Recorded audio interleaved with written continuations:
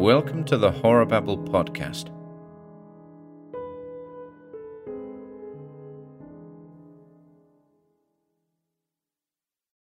Smee by A.M. Burrage. "No," said Jackson, with a deprecatory smile. "I'm sorry, I don't want to upset your game. I shan't be doing that because you'll have plenty without me, but I'm not playing any games of hide-and-seek." It was Christmas Eve, and we were a party of 14, with just the proper leavening of youth. We had dined well, it was the season for childish games, and we were all in the mood for playing them. All that is, except Jackson. When somebody suggested hide-and-seek, there was rapturous and almost unanimous approval. His was the one dissentient voice. It was not like Jackson to spoil sport or refuse to do as others wanted. Somebody asked him if he were feeling seedy. "No," he answered. "I feel perfectly fit, thanks, but," he added, with a smile which softened without retracting the flat refusal, "I'm not playing hide-and-seek." One of us asked him why not. He hesitated for some seconds before replying. "I sometimes go and stay at a house where a girl was killed through playing hide-and-seek in the dark. She didn't know the house very well. There was a servant's staircase with a door to it. When she was pursued, she opened the door and jumped into what she must have thought was one of the bedrooms, and she broke her neck at the bottom of the stairs." We all looked concerned, and Mrs. Fernley said, "How awful! And you were there when it happened?" Jackson shook his head very gravely. "No," he said, "but I was there when something else happened. Something worse. I shouldn't have thought anything could be worse." "This was," said Jackson, and shuddered visibly. "Or so it seemed to me." I think he wanted to tell the story and was angling for encouragement. A few requests, which may have seemed to him to lack urgency, he affected to ignore and went off at a tangent. "I wonder if any of you have played a game called Smee. It's a great improvement on the ordinary game of hide-and-seek. The name derives from the ungrammatical colloquialism, 'It's me.' You might care to play if you're going to play a game of that sort. Let me tell you the rules. Every player is presented with a sheet of paper. All the sheets are blank except one, on which is written Smee. Nobody knows who is Smee except Smee himself, or herself as the case may be. The lights are then turned out, and Smee slips from the room and goes off to hide, and after an interval the other players go off in search, without knowing whom they are actually in search of. One player meeting another challenges with the word Smee, and the other player, if not the one concerned, answers Smee. The real Smee makes no answer when challenged, and the second player remains quietly by him. Presently they will be discovered by a third player, who, having challenged and received no answer, will link up with the first two. This goes on until all the players have formed a chain, and the last to join is marked down for a forfeit. It's a good, noisy, romping game, and in a big house it often takes a long time to complete the chain. You might care to try it, and I'll pay my forfeit and smoke one of Tim's excellent cigars here by the fire until you get tired of it." I remarked that it sounded a good game, and asked Jackson if he had played it himself. "Yes," he answered. "I played it in the house I was telling you about." "And she was there, the girl who broke—" No, Mrs. Fernley interrupted. "He told us he wasn't there when it happened." Jackson considered. "I don't know if she were there or not. I'm afraid she was. I know that there were 13 of us, and there ought only to have been 12. And I'll swear that I didn't know her name, or I think I should have gone clean off my head when I heard that whisper in the dark. No, you don't catch me playing that game, or any other like it any more. It spoilt my nerve quite a while, and I can't afford to take long holidays. Besides, it saves a lot of trouble and inconvenience to own up at once to being a coward." Tim Vouse, the best of hosts, smiled around at us, and in that smile there was a meaning which is sometimes vulgarly expressed by the slow closing of an eye.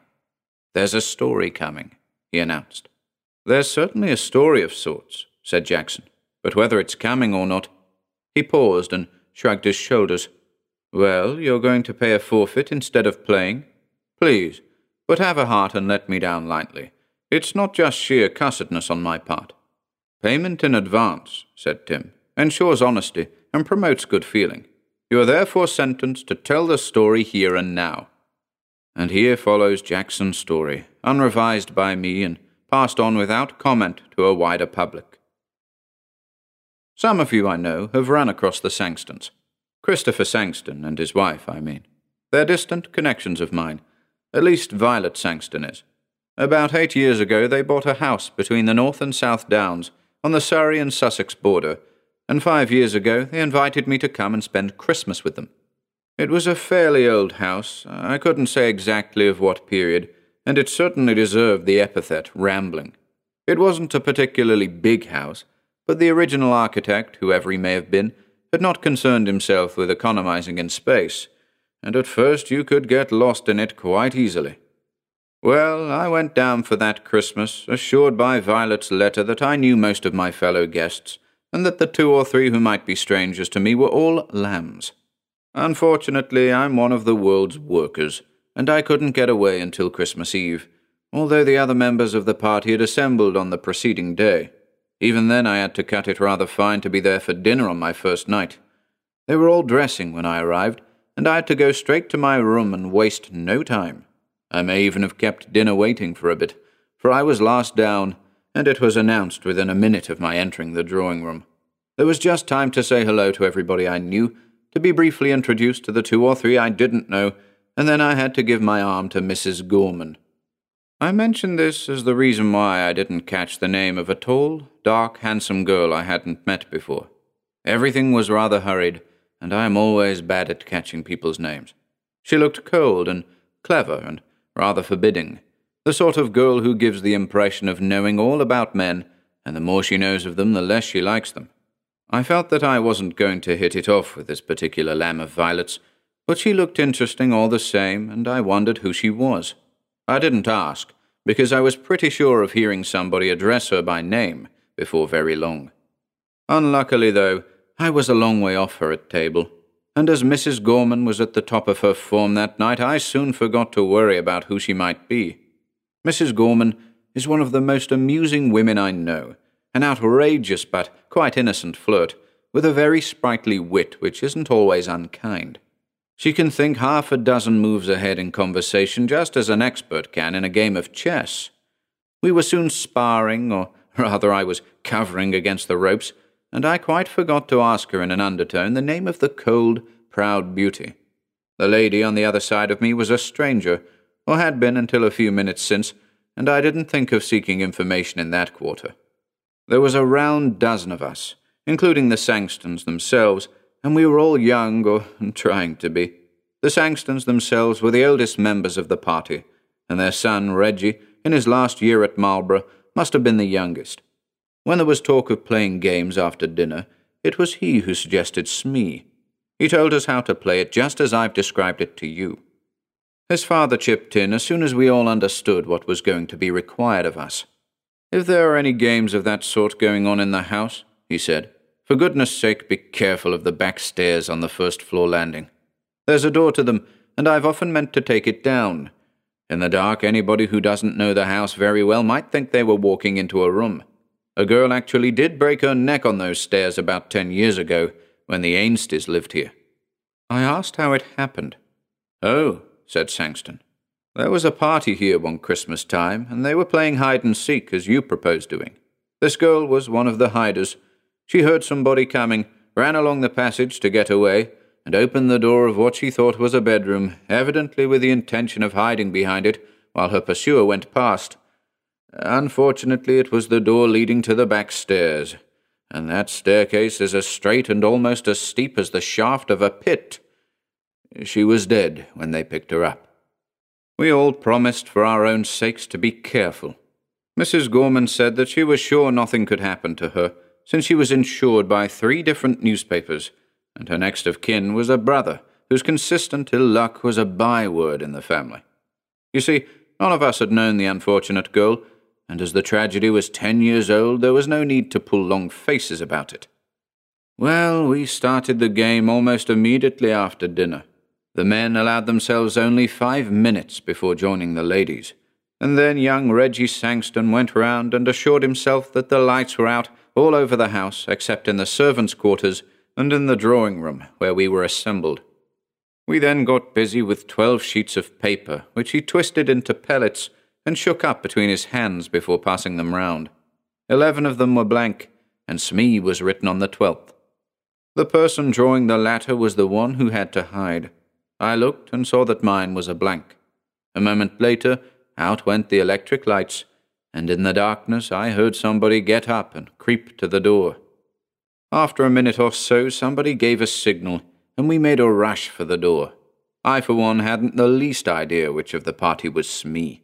For 5 or 10 minutes, we were all rushing up and down passages and in and out of rooms, challenging one another and answering, "Smee? Smee." After a bit, the alarms and excursions died down, and I guessed that Smee was found. Eventually I found a chain of people, all sitting still and holding their breath on some narrow stairs leading up to a row of attics. I hastily joined it, having challenged and been answered with silence, and presently 2 more stragglers arrived, each racing the other to avoid being last. Sangston was one of them. Indeed, it was he who was marked down for a forfeit, and after a little while he remarked in an undertone, "I think we're all here now, aren't we?" He struck a match, looked up the shaft of the staircase, and began to count. It wasn't hard, although we just about filled the staircase, for we were sitting each a step or 2 one above the next, and all our heads were visible. 9, 10, 11, 12, 13, he concluded, and then laughed. "Dash it all, that's 1 too many." The match had burnt out, and he struck another, and began again to count. He got as far as 12, and then uttered an exclamation. "There are 13 people here," he exclaimed. I haven't counted myself yet." "Oh, nonsense," I laughed. "You probably began with yourself, and now want to count yourself twice." Out came his son's electric torch, giving a brighter and steadier light, and we all began to count. Of course, we numbered 12. Sangston laughed. "Well," he said, "I could have sworn I counted 13 twice." From halfway up the stairs came Violet Sangston's voice with a little nervous trill in it. "I thought there was somebody sitting 2 steps above me. Have you moved up, Captain Ransom?" Ransom said that he hadn't. He also said that he thought there was somebody sitting between Violet and himself. Just for a moment, there was an uncomfortable something in the air, a little cold ripple which touched us all. For that little moment, it seemed to all of us, I think, that something odd and unpleasant had happened and was liable to happen again. And we laughed at ourselves and at one another and were comfortable once more. There were only 12 of us, and there could only have been 12 of us. And there was no argument about it. Still laughing, we trooped back to the drawing-room to begin again. This time I was Smee, and Violet Sangston ran me to earth while I was still looking for a hiding place. That round didn't last long, and we were a chain of 12 within 2 or 3 minutes. Afterwards, there was a short interval. Violet wanted a wrap fetched for her, and her husband went up to get it from her room. He was no sooner gone than Reggie pulled me by the sleeve. I saw that he was looking pale and sick. "Quick," he whispered, "while Father's out of the way, take me into the smoke-room and give me a brandy or a whiskey or something. You know, the sort of dose a fellow ought to have." Outside the room I asked him what was the matter, but he didn't answer at first, and I thought it better to dose him first and question him afterwards. So I mixed him a pretty dark-complexioned brandy and soda, which he drank at a gulp, and then began to puff as if he had been running. "I've had rather a turn," he said to me, with a sheepish grin. "What's the matter?" "I don't know. You were Smee just now, weren't you? Well, of course I didn't know who Smee was, and while Mother and the others ran into the west wing and found you, I turned east. There's a deep clothes cupboard in my bedroom. I'd marked it down as a good place to hide when it was my turn, and I had an idea that Smee might be there. I opened the door in the dark, felt round, and touched somebody's hand. 'Smee?' I whispered, and not getting any answer, I thought I had found Smee. Well, I don't know how it was, but an odd, creepy feeling came over me. I can't describe it, but I felt that something was wrong. So I turned on my electric torch, and there was nobody there. Now I swear I touched a hand, and I was filling up the doorway of the cupboard at the time, so nobody could get out and past me." He puffed again. "What do you make of it?" he asked. "You imagine that you touched a hand," I answered, naturally enough. He uttered a short laugh. "Of course I knew you were going to say that," he said. "I must have imagined it, mustn't I?" He paused and swallowed. I mean, it couldn't have been anything else but imagination, could it? I assured him that it couldn't, meaning what I said, and he accepted this, but rather with the philosophy of one who knows he is right but doesn't expect to be believed. We returned together to the drawing-room, where, by that time, they were all waiting for us and ready to start again. It may have been my imagination, although I'm almost sure it wasn't, but it seemed to me that all enthusiasm for the game had suddenly melted like a white frost in strong sunlight. If anybody had suggested another game, I'm sure we should all have been grateful and abandoned Smee. Only nobody did. Nobody seemed to like to. I, for one, and I can speak for some of the others too, was oppressed with the feeling that there was something wrong. I couldn't have said what I thought was wrong. Indeed, I didn't think about it at all.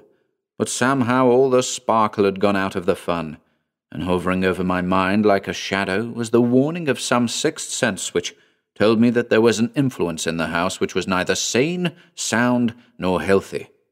Why did I feel like that?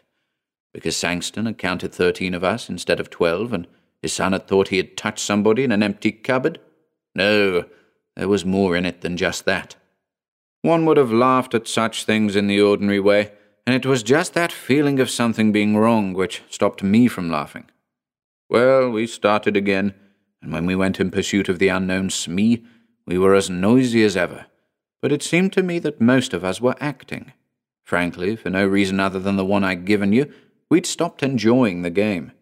I had an instinct to hunt with the main pack, but after a few minutes, during which no Smee had been found, my instinct to play winning games and be first if possible set me searching on my own account. And on the first floor of the west wing, following the wall which was actually the shell of the house, I blundered against a pair of human knees. I put out my hand and touched a soft, heavy curtain. Then I knew where I was. There were tall, deeply recessed windows with seats along the landing, and curtains over the recesses to the ground. Somebody was sitting in a corner of this window seat, behind the curtain. Aha! I had caught Smee. So I drew the curtain aside, stepped in, and touched the bare arm of a woman. It was a dark night outside, and moreover, the window was not only curtained, but a blind hung down to where the bottom panes joined up with the frame. Between the curtain and the window it was as dark as the plague of Egypt. I could not have seen my hand held 6 inches before my face, much less the woman sitting in the corner. "Smee?" I whispered. I had no answer. Smee, when challenged, does not answer. So I sat down beside her, first in the field, to await the others. Then, having settled myself, I leaned over to her and whispered, "Who is it? What's your name, Smee?" And out of the darkness beside me, the whisper came back, "Brenda Ford." I didn't know the name, but because I didn't know it, I guessed at once who she was. The tall, pale, dark girl was the only person in the house I didn't know by name. Ergo, my companion was the tall, pale, dark girl.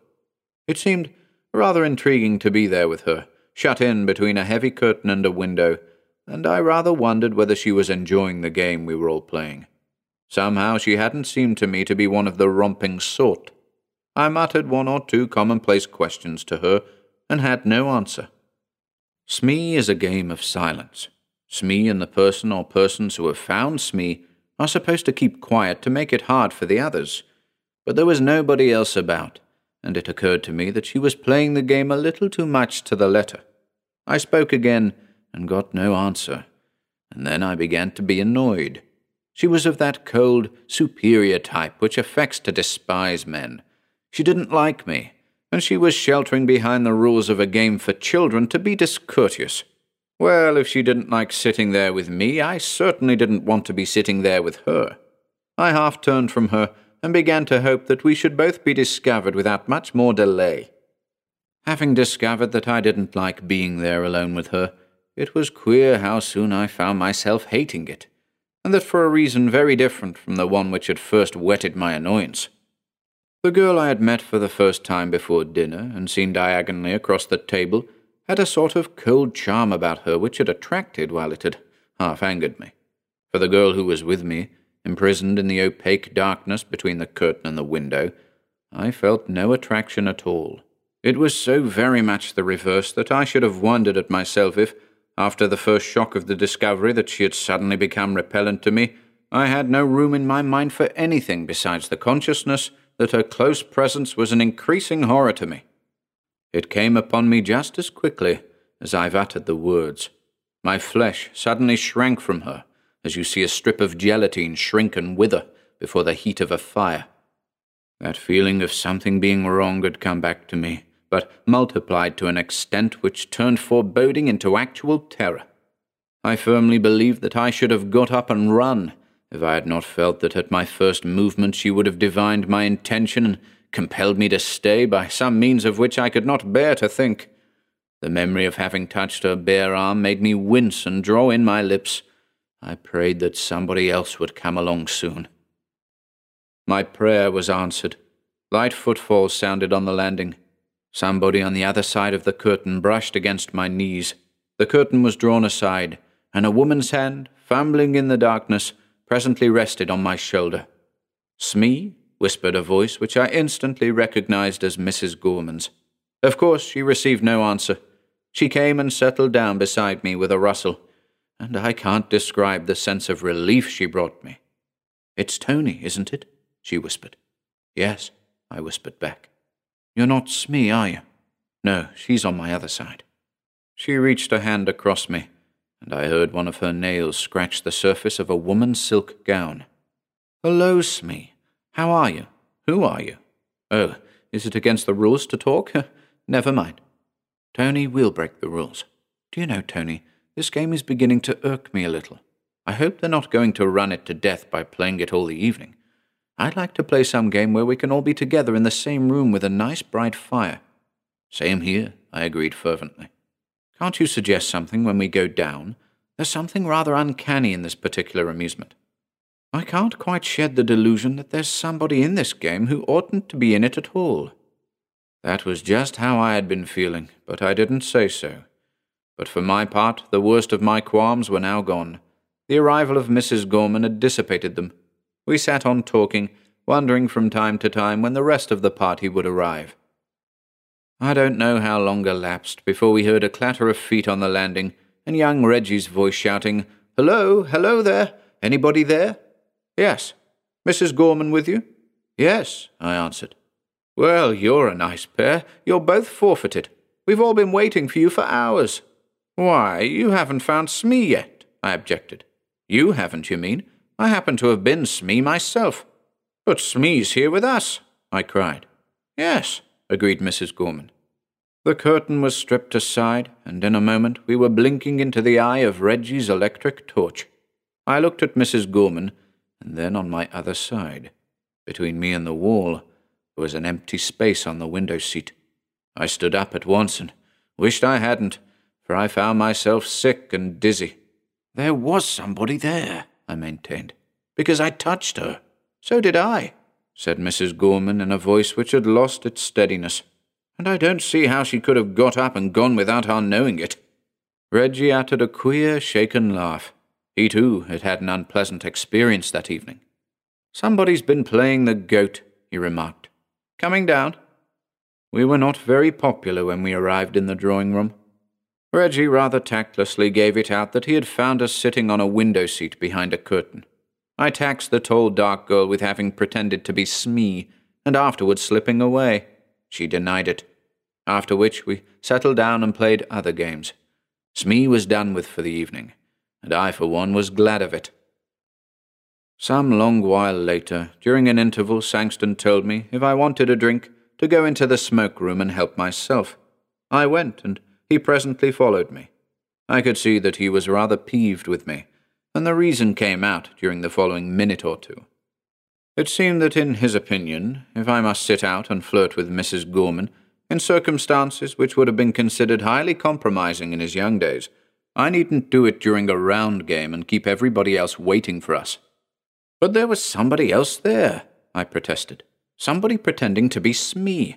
I believe it was that tall, dark girl, Miss Ford, although she denied it. She even whispered her name to me." Sangston stared at me and nearly dropped his glass. "Miss who?" he shouted. "Brenda Ford, she told me her name was." Sangston put down his glass and laid a hand on my shoulder. "Look here, old man," he said. "I don't mind a joke, but don't let it go too far. We don't want all the women in the house getting hysterical. Brenda Ford is the name of the girl who broke her neck on the stairs playing hide-and-seek here 10 years ago.